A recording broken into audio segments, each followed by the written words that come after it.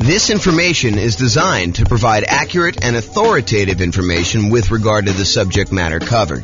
It is offered with the understanding that the presenters are not engaged in rendering legal, accounting, or other professional services. If legal advice or other expert advice is required, the services of a competent professional should be sought. Welcome to the Montgomery Real Estate Investing and Real Estate Financial Planning Podcast. Learn all about investing in real estate in Montgomery, Alabama, with a combination of real estate financial planning and modeling with numbers specific to Montgomery, plus syndicated, more generalized recordings of live and pre-recorded real estate investing classes, not all of them specific to Montgomery. Be sure to stay tuned after the podcast for a message from our sponsors. All right. Well, welcome and good morning. This is James Orr, and this is a special class. So just got back from my vacation, tropical vacation, and had a voicemail message come in from someone who wanted to hire me to do some consulting on a value-add multifamily property that they recently bought. And they'd ask a question about, on the voicemail, when to do the upgrades for the value add, like kind of like the timing and thinking about how to do those. And I had never really done a kind of formal class of that nature before. So I decided to sit down and create a PowerPoint for the coaching clients. And so this is part of the coaching program about when to do upgrades with a value add rental property. And we will jump right into it. I'm doing this live for me, but no one is on live. And so this is basically a recording that you'll have access to in the control panel there. So kind of where are we in this process? The coaching is primarily about how to improve rental property cash flow now. And if you think about that, it's this kind of visual that we have of all the different stages for when you're acquiring a property. And this is in the stage for improving the property. And specifically, it's in the upgrade property section. So if you're familiar with this kind of visual that we do, these are all the different strategies for improving rental property cash flow, either cash flow or cash now kind of stuff. And that's for when you're searching for properties, all the things you do when you're searching. These are all the different things you do in order to improve cash flow when you're financing the property. This is all the different things you do when you're thinking about which strategy to use in order to get the most cash flow for a property. And then this is the one that we're in today, which is in the improved property stage. And specifically, we're doing the one that's highlighted here when you upgrade a property. And historically, I think I've talked about this more as a, upgrade the mailbox, kind of fix the lettering on the door, fix the landscaping, do some small improvements to the property in order to kind of get higher rent on it. But this could be everything from the most minor thing, like painting a mailbox, to the most major thing, like completely upgrading a kitchen and, redoing the entire interior of a property, or, doing a carpeting or doing new flooring or whatever you're doing. So there's a range of what upgrading the property is. And one of the questions is, when do you do that? Do you do that as soon as you buy the property? And we're going to talk about that. Or do you do it, when you have cash flow coming in from the property and you kind of fund it with cash flow from the property? And then what is the kind of like economic or mathematical calculations we do in order to determine, should we do this upgrade or not? And mathematically, how do we think about that? And so that's what I plan on covering in this particular one. Just to kind of finish this out, there's a whole section on when you're marketing a property. There's a section when you already own property, section when you're renting the property, all things you do with property management and as you're renting it. And so those are the different stages. And today we're covering this one in the improved property and specifically upgraded property. Okay. So specifically for this recording, I want to focus on when. If you're not, and when, as opposed to what you should do, what improvements you should do, and how much each of those will change the rent. I think there's a lot of variation in that, and it's very market and property specific. And so I'm not going to get into that in this class. Maybe I will do a class on that in the future. And if somebody really wants that, let me know. We could do that as part of the coaching call one of the days, and we can kind of figure that out. But today I'm going to focus in on when. So first I'll do kind of a carve out. Look, if you're doing a BRRRR strategy, if you're trying to do a buy, rehab, rent, then refinance, and then the last R is repeat. If you're trying to do that kind of process, then obviously you're going to do a lot of the improvements in the value add upfront as soon as you acquire the property, because you want to have all the value add done to improve the property value so that you can do your refinance and pull out as much money as you can, leave as little money in the deal as possible is probably a better way of saying that when you're doing these kind of burst strategies ones, because you want to take advantage of that increase in value of the property. And likewise, if you're buying a property with the sole purpose of flipping it, you're going to buy a property, you're going to do a bunch of rehab to it, especially if you're going to do a big multifamily where you do rehab, you get tenants in there, you raise the amount of rent you're getting, which raises the value of the property, and then you're going to go sell that property, 3 months, 6 months, 12 months, a year or two down the road, then you're probably going to want to front load as much of these as possible. I think when the nuance comes in is when you plan on holding the property long term. You're not going to do a burst strategy, which you're going to front load and do as much of this stuff as you can as quickly as possible. And you're not going to try to do a value add in order to sell a property quickly. So when you're not doing those two strategies and you're going to kind of hold the property, I think there's a little bit more subtlety and math that goes into should you make an improvement to a property or not. It's not like you're going to always constantly maximize and improve the property, because sometimes that does not make sense from an economics return kind of standpoint. So let me just make sure I read my notes here. So if your plan is to not take short-term advantage of the forced appreciation, which is really what you're doing when you're doing all these improvements on a property, is you have natural or organic appreciation when a property tends to go up in value over time. You hold a property and inflation happens and things become more expensive. That's organic appreciation, or kind of like natural appreciation. The property values tend to kind of creep up over time. But you can force appreciation too. You can go in there and actually add value to the property and get stuff done. So if you're not trying to take short-term advantage of that forced appreciation, you're not trying to sell it and capture forced appreciation, and you're not trying to refinance the property to benefit from the forced appreciation, which may or may not be BRRRR. Sometimes you kind of like improve a property and then you do a cash out or a long-term financing because the way you had to acquire the property was different, which I guess is a variation of BRRRR, but I digress. So if you're not trying to take advantage of that short-term forced appreciation, then you may want to emphasize the returns from the return quadrants, and specifically, I think, more of the cash now side. You could go ahead and invest in something and get appreciation and maybe even some improved debt pay down, although it's much less likely. We'll go over that in a second here. But you can get this kind of improved appreciation. But honestly, you don't get that appreciation benefit until you either sell the property or you do some type of cash out refinance. And so the benefit from that is at some undefined point in the future, and it's uncertain. And so I think when you're thinking about whether or not you should do these improvements and when you should do these improvements, you really want to focus much more on the right-hand side of the quadrants, which I'll show you here in a second, and specifically the cash flow portion of that. Maybe a little bit on the cash flow from depreciation, but mostly that's like a benefit you get, a short-term benefit of taxes. It's almost like a rebate on the money you spend. So let's talk about this. So for those of you who have not seen this before, you should definitely dig into this. This is my return quadrant, and just shows you that the 4 different areas of returns plus the return you get from reserves when you own rental property. So appreciation, the tendency for property values to increase over time. Cash flow, that is your net cash flow after all expenses, your rents and any other incomes you have in a property, minus mortgage, taxes, insurance, PMI, property management, maintenance on a property, capital expenses on a property, if you're kind of doing those in there as well. Like all of the expenses, so all the income minus all the expenses is your net cash flow. So that's what this cash flow one is about. Debt pay down is the amount of principal you're paying down on the loan each period of time, whatever you're measuring here. Usually it's a year. And then the tax benefits are usually the tax benefits of depreciation. When you own a property, the government allows you to say, look, the value of the building, not the land, but the value of the building has a finite lifespan. And we understand that as the government, and so as the taxing body of the government. And so we are going to allow you to depreciate the value of that building over time, because a building, in theory, goes down to zero. You utilize the limited lifespan of the building over, in most cases, 27 and a half years for residential properties. That's per the tax code.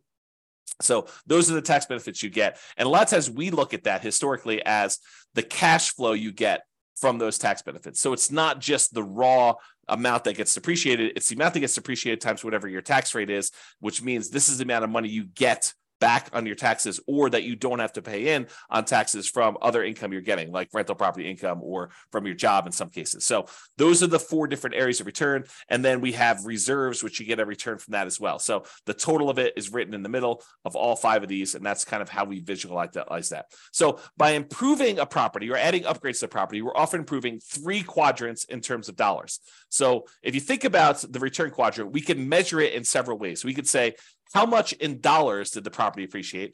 How much in dollars are we getting on cash flow? $2,000 a year, $2,400 a year, $5,000 a year, whatever you're getting in cash flow. How much in dollars are we paying down the loan? And how much in dollars are we getting in terms of cash flow from depreciation by owning this rental property? And then how much in dollars are we getting as a return on the reserves we need to set aside in order to prudently invest in this property? So if you think about it, you can have dollars, return in dollars quadrants, or you could have return on investment. So you could say, hey, look, this property went up $5,000 in this year, and I had to invest $100,000 in order to buy this property. So now it's a return you're getting, the $5,000 in return, divided by the amount you invested in order to acquire the deal, which is now a $5,000 divided by $100,000, and it gives you I think if my math is right, a 5% return from appreciation. And you can look at that for all of these. You could say, I'm getting $5,000 a year in cash flow on a $100,000 investment. So my return from cash flow is 5%. And so all of those are return on investment. And we typically use that when you first acquire a property. So when you first invest the money in order to do the deal, because it doesn't make sense in my mind to say 10 years later, okay, now I'm getting $10,000 a year in cash flow on this particular rental property, and I had to invest $100,000 10 years ago to get that. The further you get away from when you first make that investment, the less the initial amount you invested in the deal matters.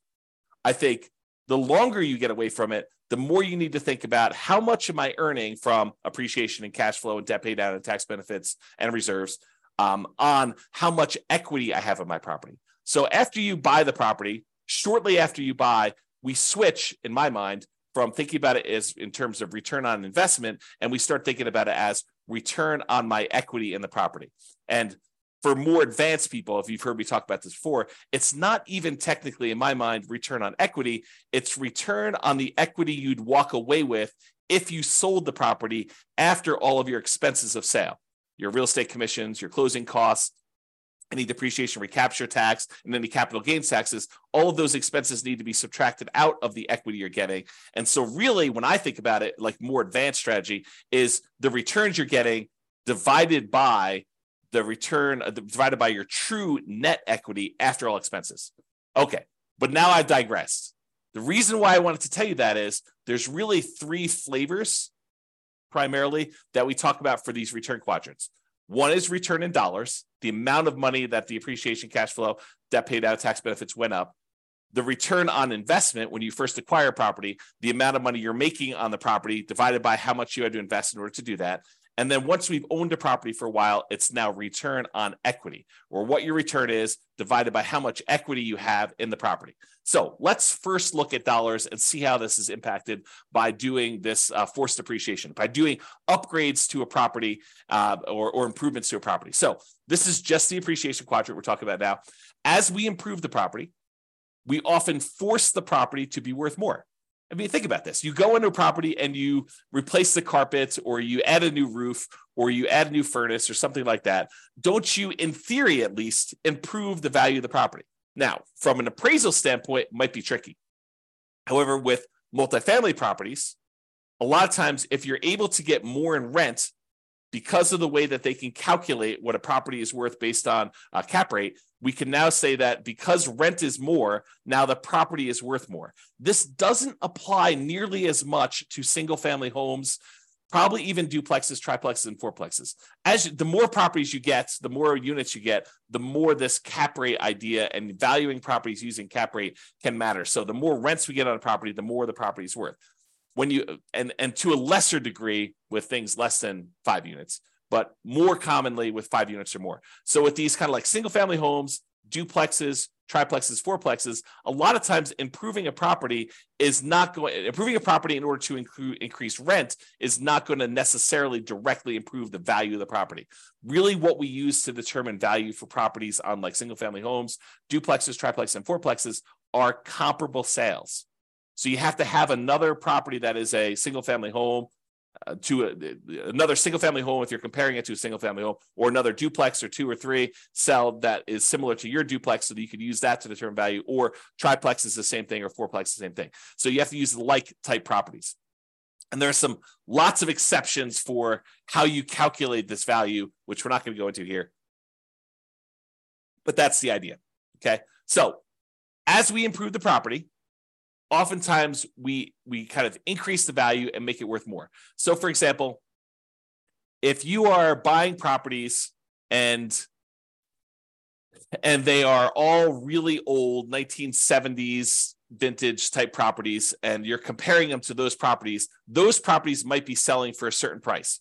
But if you completely rehab your property, upgrade the kitchen, upgrade the bathrooms, upgrade the flooring, upgrade all the windows, upgrade the roof, upgrade the furnace, the heating and air conditioning, HVAC, if you upgrade all that stuff, now you should be comparing that property to similar properties of similar quality. And so you might get an increase in value by doing comparable sales approach. Usually for these multifamily properties, by improving the value of the property and getting more rent, you're able to get more value through the cap rate calculation determination for value. Okay. So the raw dollars, when we do this kind of upgrade, the raw dollars in appreciation goes up. Your property was going up, $3,000, $5,000 a year, whatever it was kind of going up, nice, slow and steady. I guess it's this way, slow and steady to the right, up. But now when you come in there and you add an investment of $10,000, $20,000, $30,000 to do improvements to your property, you might get a significant step up in appreciation for that year. And then from there, it tends to grow at whatever that rate is. So you spend $10,000, now maybe your property is worth $20,000 more, as just a hypothetical example. Don't use those numbers as like a guide and say, for every 10K I invest, I'm going to get 20K out. You have to do the math, and that's what we're going to talk about here a little bit later. Okay. So if you're doing that, though, you put $10,000 in, you're going to get like an improvement of increase in value of $20,000. That's a step function increase in forced depreciation. So if we think about that, this extra $20,000 return in dollars goes here. So now we saw a bump up in the amount we saw in appreciation. Now let's look at cash flow. So a lot of times by improving the property, we can often increase the income we get on the property. And as a side note, and often additionally reduce the vacancy, because a nicer property, this is not a universal rule, but I think it's a trend. It's kind of like it's correlated, highly correlated. So oftentimes when we improve a property, we make it much nicer, we often reduce the vacancy, becomes more desirable. People want to stay there longer. People want to get in there quicker after you've got people move out, so you have less vacancy there. So like your vacancy tends to be improved, reduced. Also, depending on what upgrades you do, you may see a decrease in maintenance on the property. So not only can you get more in rent, but you have less vacancy. And because you put in tile flooring instead of this really old ratty carpet that needs to replace every couple of years anyway, now you have a upgraded tile floor, which tends to last a little longer. So your overall maintenance budget may go down slightly. And your property management, those calls for maintenance, those calls for improvements, the kind of tenant turnover and the tenant problems you have can also be slightly reduced. Not significantly, but a lot of times slightly reduced when you have this improvement to the property that make, depending on the improvement, of course, right? Now, as a side note, sometimes the improvement or upgrades you're making involves a short vacancy, right? A lot of times investors that own a property already, they're going to wait for their property, the current tenant, to vacate the property. Then they're going to go in there and they're going to do the rehab that they need to do in order to do the upgrade improvements. Then they're going to start over with a new tenant at a higher rent.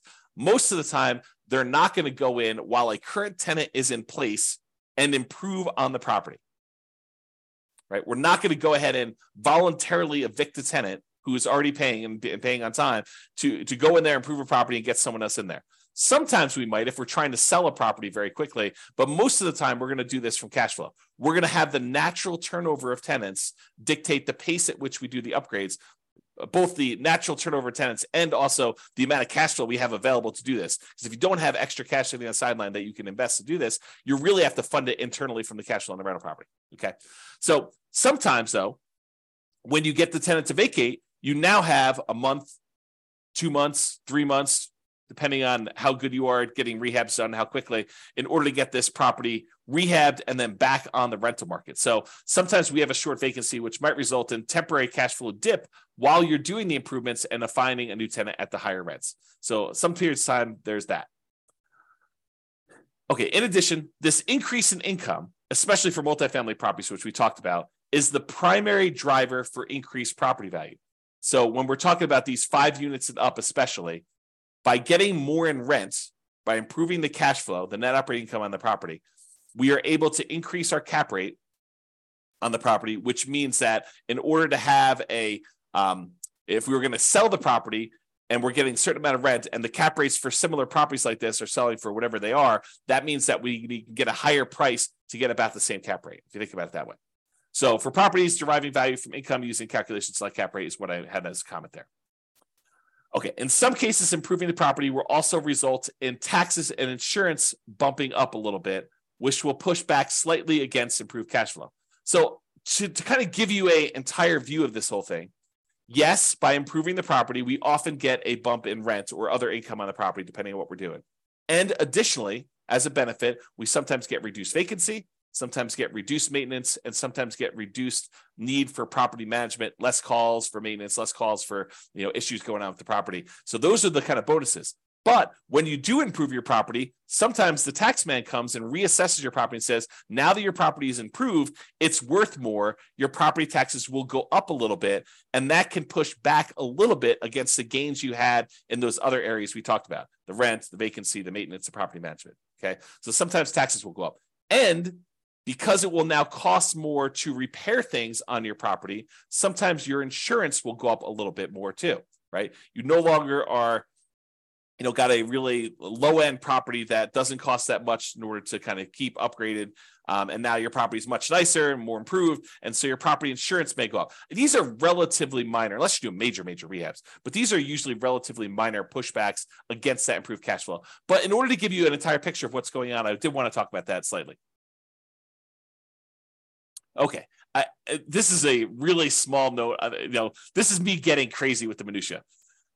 Sometimes by having these increased taxes and insurance, that means your expenses on the property kind of bump up a little bit, which does mean that the amount of money you need to keep in reserves kind of increase. If you say to yourself, hey, look, I want 6 months of reserves on a property of all my expenses on a property that I'm doing. Well, if your taxes and your insurance go up a little bit, then obviously you need to have a little bit more insurance. But we're talking about really, really small numbers. And so the return you're getting on reserves can also be affected as that as well, which means that your overall return is probably going to be impacted as well. Okay, we talked about that. All right, so we talked about appreciation.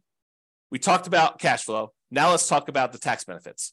So some of the improvements you make, you may be able to write off the entire amount in the year that you make them. And talk to your tax advisor about where the threshold for this. It's usually a safe harbor provision, which says anything under a certain dollar amount, you just write off in the first year. But talk to your tax advisor to get the most up-to-date ones.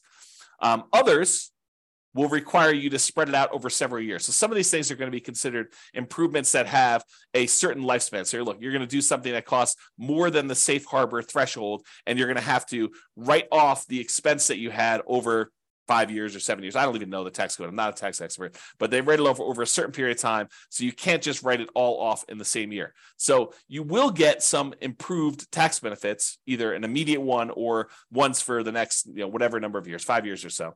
So this can improve your tax benefits from depreciation in the short term to midterm kind of range of time. But realize you're really just getting some of the money you spent back in taxes. It's not like you are making money on this, right? It's not like a amplified return. You're spending money and you're getting some money back on taxes. So it's sort of like a rebate on what you spend, a kind of refund of some ways of the improvements that you made. So I would heavily discount the importance of this return as you think about the whole thing, right? So that's just kind of my comment there. All right, so now we talked about this. So instead of just looking at, the dollar amounts we made, how much appreciation we saw by doing the improvement, how much extra cash flow we saw by doing the improvement, and how much extra tax benefits we saw. Really, instead of looking at the dollars amount, what we really want to look at is how much they improved by how much we needed to invest in order to get that return. So like a return on investment quadrant, if you want to think of it that way. When you choose to invest more money to improve the dollars in return, you invest money in order to get a higher rent on a property, for example, it may help or hurt you with the rate of return you're getting on that investment, depending on how much you needed to spend to do that. Let me give you an example to explain to you what I mean. Okay. So a baseline cash on cash return on investment calculation. This is just a really simple example to show you what I'm talking about here. So you're making $1,000 per year in cash flow on a $20,000 investment that you made in order to acquire this property. Okay. That's a 5% cash on cash return on investment. $1,000 divided by $20,000 gives you a 5% cash on cash return on investment. Nothing tricky here. All it's really simple, straightforward stuff. But what happens if you choose to add an additional $5,000 to optionally improve the property? So you spend $5,000 to make some type of improvement or upgrade to the property. How does that play out with the return you were already getting? Okay. So if by doing the $5,000 in improvements, you can get an extra $500 per year in cash flow. So for example, actually I have a typo here. I'm going to correct it so that I can just do it. Okay.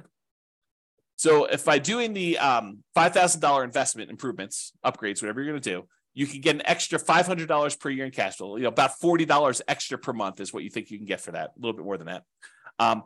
What does that mean? Well, it means that by investing this $500 and you divide that by the $5,000 you had to do it, you get a boost to your cash flow just on this return, this additional investment you made of 10%.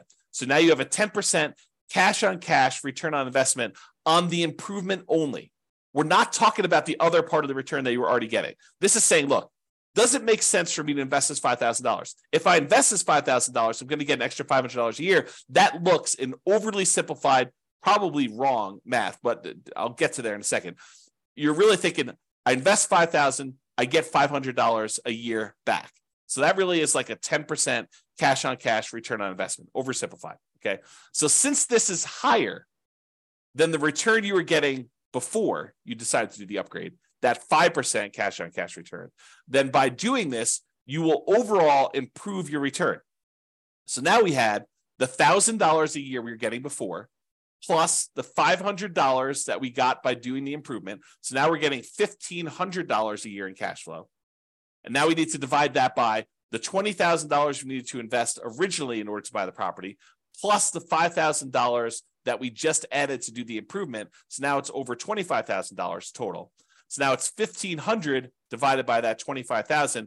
That is now a 6% cash on cash return on investment overall, including the improved cash flow and the additional investment.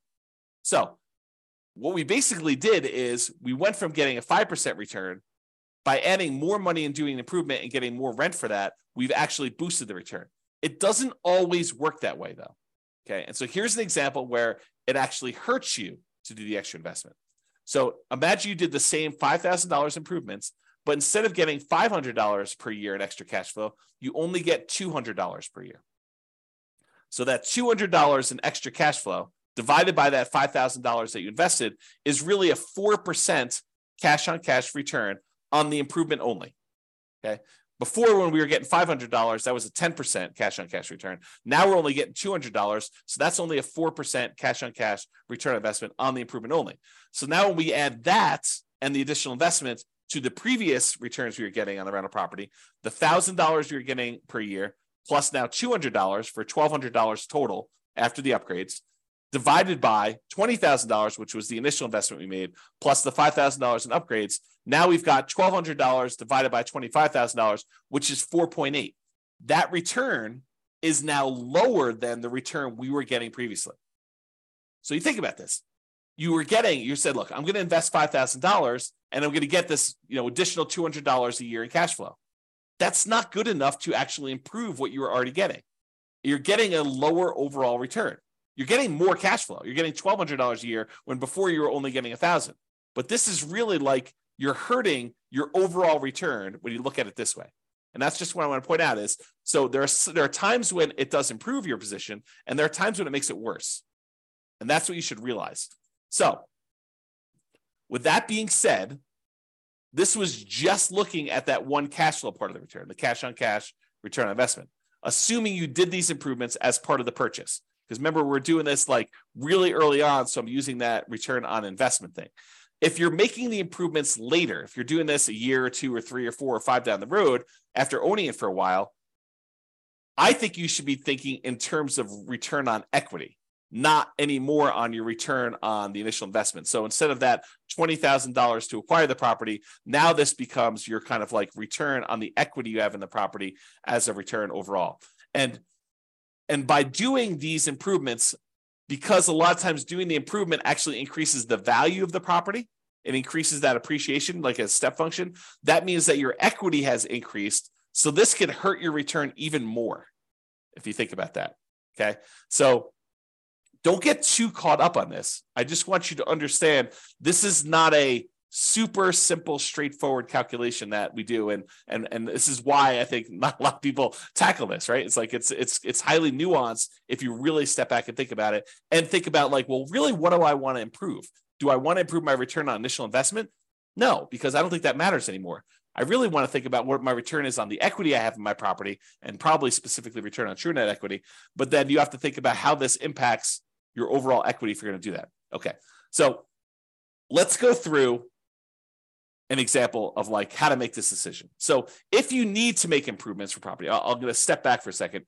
If you need to make improvements, health and safety reasons, or to make the property rent ready for the next tenant, just to do the bare minimum to get it to the point where it's like ready to go, it's getting back to the normal state it was in, you can do that. I mean, however, you can do that like no matter what. Don't think about a calculation for that, right? If it's health and safety or you're doing rent ready, you got to spend the money in order to get your property ready for the tenants or to make sure that the tenants are safe in your properties, okay? However, if you're doing optional improvements, you're thinking about upgrading a kitchen or replacing flooring with something higher end or something like that. In general, and to simplify, I'd like to improve the property when, here are some criteria. Number one, this will improve the value of the property. So there are probably exceptions to this, but in general, what I like to think about is, will this make the property more valuable overall? And if it will, then I tend to say, okay, that is one criteria I'd like to see happening. There are probably some exceptions, like if the return you're getting in this next step here, if the return you're getting is so good, but it just sort of holds the property at its current value, I may still be willing to do that. But ideally, it's when they will improve the property, improve the value of the property. Additionally, I can get a good return on the money I'm investing. And as soon as I said that, you're like, well, James, what's a good return? I'm so glad you asked. Okay. So what is a good return? The good return is, think about where you can invest money now and what return you can get with similar risk characteristics. So if you say, I could take this money and go put another down payment down and acquire another rental property, and this has similar risk characteristics to what I'm already doing, then you can make an argument that if the return you're getting by buying the new rental property and putting down payment is better than the return you can get by paying for this improvement, then maybe you should go do the new rental because that's a better return. Or if this is similar to that, and maybe you don't have enough for a full down payment, but you have $20,000 and the $20,000 can get you a similar return you want to do. So you have to look at these things and decide, is this a good return for the money I have? Another thing, which I didn't have on here, which I probably should have, but just made this presentation. I think it matters what you're trying to accomplish. In some of our other modules, we've talked about this idea of, what is your financial independence goal? What does it look like when you're financially independent? And how do you get there? Are you buying properties to rehab, fix up, resell, take the money, and then use that to pay off other properties? Are you taking the money and you're using that for down payments to acquire enough other rental properties where you have more than you need that you could sell off some and pay off the others? Are you doing this so you have a bunch of rental properties, you're just going to pay them off free and clear? You're going to do this where you have enough rental properties where the cash flow you're getting is going to be enough to support you even without paying them off? Like, what is your strategy to get there? And does this actually lead into your strategy? Because it might be better for you to buy more rental properties if that's part of your overall plan to get you to financial independence. And this may not make sense for you to do the improvements on the property. Or if you're trying to get there with cash flow on the properties you have, this may make a lot of sense to do. Okay. So enough of my diversion there with kind of getting off topic, but let's get back to this. So for the thinking process, after we've determined, like what's a return, let's talk about what the returns are here. So for the thinking process, it might be, I could spend $10,000. This is hypothetical. I could spend $10,000 and I can get $2,500 per year in improved cash flow on the investment. So by doing 10K in improvements, I can get an extra $200 per month in cash flow on the property. Possible. I mean, may not be something you can get everywhere, but this is an example of what might be a good return for you. Okay. So $10,000, $2,500 per year in improved cash flow on the property. So here's the simple math, which I would argue is probably not correct, but it's a good starting point for you to start about it. Okay. So simple math. I'm getting a 25% cash on cash return on that initial investment I made. So I'm getting $2,500 per year on $10,000 invested. That's 25% cash on cash return in the first year that I'm buying, that I made this additional improvement on the property. And in order to make the simplified math sort of work, you have to think about, okay, I'm going to get this $10,000 investment back, plus maybe a return on that, when I ultimately sell the property or refinance later. I think a lot of folks ignore that part. They ignore the part where they're thinking about getting the $10,000 investment back.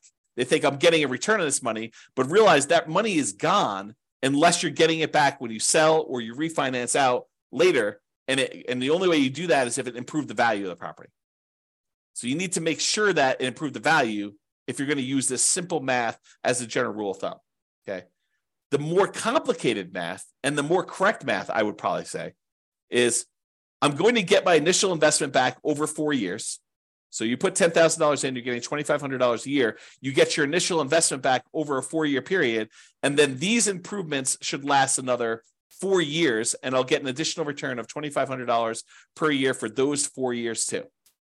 Because realize a lot of times when you spend money to make an improvement, it has a limited lifespan. Example with flooring. You go ahead and you spend $10,000 to upgrade the flooring to luxury vinyl tile or whatever you're doing, or luxury vinyl plank in the entire house. That doesn't last forever, right? That may last for 5, 10 years, something like that. I used 8 in this example, but it's really whatever the lifespan of what you're buying is. If you're doing carpet, carpet may only last, I don't know, depending on how bad your tenants are with carpet, 2, 3, 4, 5 years, a few tenant cycles. If you're really lucky, the private tenants take care of stuff, maybe 10 years. So this carpet has a very limited lifespan. So the amount of money you invest, you not only need to get your money back, you need to get a decent return on that money when you're doing that. So the more complicated version of the math is put my $10,000 down. That year I get $2,500 back. So I'm out net $7,500. Then the next year I get $2,500 more back. Then the next year I get $2,500 more back. Next year I get $2,500 more back. And at that point, I paid my initial investment back. And now I'm getting $2,500 a year for the next, whatever it is that particular upgrade lasted for, and that you're getting that extra money from, another 4 more years at $2,500, which then you get another $10,000 on that initial investment. So how do you do that calculation? Well, I'm going to show you on the next slide. It's called an internal rate of return calculation, or an IRR calculation. And you just use Excel to do it. And I'll include a copy of the Excel spreadsheet so you can go download it and modify it. But I'll show you how to do it. So basically, you look at what the return is by putting money in and getting some money out over that, whatever time period is that you're going to hold that. And then that is the return you look at to determine whether that is a good return for you or you can get better elsewhere. So that's how you can look at it. So some investors, by the way, and I'm done with this example of like when to approve. Those are the general rules I have. Some investors prefer to have the property self-fund the improvements. In other words, pay for it out of cash flow. So the existing cash flow on the property needs to accumulate so that you get the $10,000 you need in order to do the improvements. You don't do the improvement until the property generates $10,000. Then at that point, at the next tenant turnover, when the next tenant voluntarily moves out, then you go in there, you take all the extra cash you have, you improve that particular unit, and you slowly move up over time through the natural organic tenant turnovers that you have and the cash flow you're getting from your rental properties, and then you kind of up your rental properties and the rent you're getting on each one as you go. Okay, so a lot of investors will look at it that way. Some investors have extra cash outside of it, and they're willing to go and use that money in order to fund the deal in order to do that. But I think less are willing to do that. I think more of them are willing to fund it internally from the property, and fewer are willing to do that up front. Unless you're doing like BRRRR or you're trying to do a property where you're selling, I think a lot of investors will add money in order to do those up front. And I have an important note on here, but I think I covered it, and that is you need to get the amount invested back and get a return on that money. It's not just the return. It's not just I put in $10,000 and I get $2,500 a year. You need to think about, okay, I get $2,500 back, but when am I getting that $10,000 I invested back? And the exception to this is unless you're getting that back on sale. You're thinking about, okay, I'm getting this extra rent, but I'm going to get this $10,000 back when I sell it or when I cash out refinance later on. And so you have to think about it that way. But be careful with that thinking, right? Because a lot of times you're not going to get that back, because you had to go and do the upgrade again 4 years, 10 years later when the flooring wears out and you got to do another upgrade, or the HVAC wears out or the roof wears out or whatever you're doing. So you're not always getting that back. And so you really want to think about a better way to do this is that internal rate of return. Speaking of which, let's talk about that. So here's to the right is this really simple version of the spreadsheet. All it shows you is all the different years and the amount that you invested and the return you got in that year. And if you need more years, just go ahead and add additional ones. Make sure you change the formula so that it calculates it right. So it's using all of the different years to do it. But you'll want to go ahead and add however many years that particular investment added. And in some cases, it's more complicated than this, right? Like you invest $10,000 now and $4,000 3 years from now, and you got $2,500 back in the first year, or maybe less in the first year because you had some vacancy time. So maybe you get $2,000 back in year one, and then next year you get $2,500. Next year you're going to get $2,600. Next year you get $27,000. You can change all these numbers, and it will do the right calculation for you. That's what internal rate of return does. Internal rate of return is, if you think about it this way, it allows you to calculate the return when you have irregular money in and irregular money out. So it takes into account that you put in money in year one, but you might have to put in more money in year 4 or year 5 or year 6 or all of those. And you get certain amounts of money out in year 1, 2, 3, and they could be different in each of the years. And then how do you look at all of those inputs and outputs, money in, money out, and figure out what your overall return is on that whole thing? That's what this is about. So you spend the $10,000. What I've modeled here is I spend $10,000. I got $2,500 a year for 8 years. So my net investments in year one was $7,500. In fact, let me correct this because this is bothering me a little bit. There we go. Oops. Okay, now it's a little bit clearer. So you basically have $10,000 invested, $2,500 you got back in that first year. So you had a net of $7,500 out in the year one, and then you have $2,500 net out in years 2 through 8 because you didn't have any additional investment in any of these other years. And that gives you an internal rate of return of 27.12%. So according to Excel, just plug these numbers in Excel, it'll pop out the number for you, and it's telling you you're getting a 27.12% return on that initial $10,000 investment if you actually did this investment and you got money in this kind of timing. So that becomes the question. Is 27.12% a good return for you? Could you invest $10,000 somewhere else and earn 27.12% per year internal rate of return with similar risk characteristics? Okay, so that's the way to think about it. All right, so in conclusion, this last slide. In conclusion, when do you do upgrades on a value-add rental property? If you're trying to do BRRRR, the buy, rehab, rent, refi, and optionally repeat, you probably want to do them right away. There's not really much of a question there. If you're looking to sell the property, probably want to do them either as soon as possible or just long enough in advance of the sale to document improvement in rent to justify a higher sale price. So sometimes it takes time from once you do the thing to show I've got this record of rents, and then you got to document it, and there's some negotiation there. But you want to be able to document it, so you need to figure that out with your real estate agent. Or if you're looking to keep the property, in general, at a reasonable pace between tenant turnovers. So as tenants turn over in your property, you would consider what improvements to make there and what your return you would earn by doing those improvements and whether that is worthwhile doing. Some investors will want to have the property self-fund these improvements from cash flow between tenant turnover. So you accumulate enough cash from the property that it's generating that you take some of the money and you do this. Now realize, if you're doing it as we suggest, you're putting aside money for maintenance on a property already. Now, this isn't always maintenance. You want to be careful you're not spending, maintenance for a roof on an upgrade of improving a kitchen, right? You want to make sure you have enough money set aside for maintenance on things that you're doing on a property. But a lot of times we have money set aside for some of these things or to help with some of the costs. Some investors want to have the property self-fund improvements from cash flow between tenant turnovers. I already said that. Some investors will look at adding additional capital to make improvements by doing a return calculation on the additional capital invested and the improved return. So kind of we talked about before, you're going to put the money in. What return are you getting on that money? And is that going to help your overall return? And is that a good return compared to where you could put that money elsewhere? I think those are the considerations you have. Okay. If you have any questions on this, join one of the coaching sessions and we'll go ahead and get your questions answered for coaching clients. This has been James Orr. Thank you very much. Bye-bye for now. With home prices up, mortgage interest rates up, and rents up, but not quite enough to counteract the higher prices and interest rates. Cash flow on rental properties in Montgomery is harder than ever.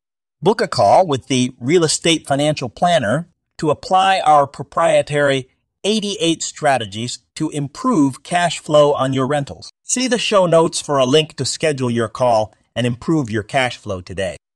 If you're a real estate agent, lender, or professional in Montgomery that wants to help our real estate investor listeners, consider reaching out to learn about collaboration opportunities with this podcast. We'd love to add more value to our listeners by having you assist our investors buy, sell, and finance their real estate investments. See the show notes to schedule a call to discuss collaboration opportunities.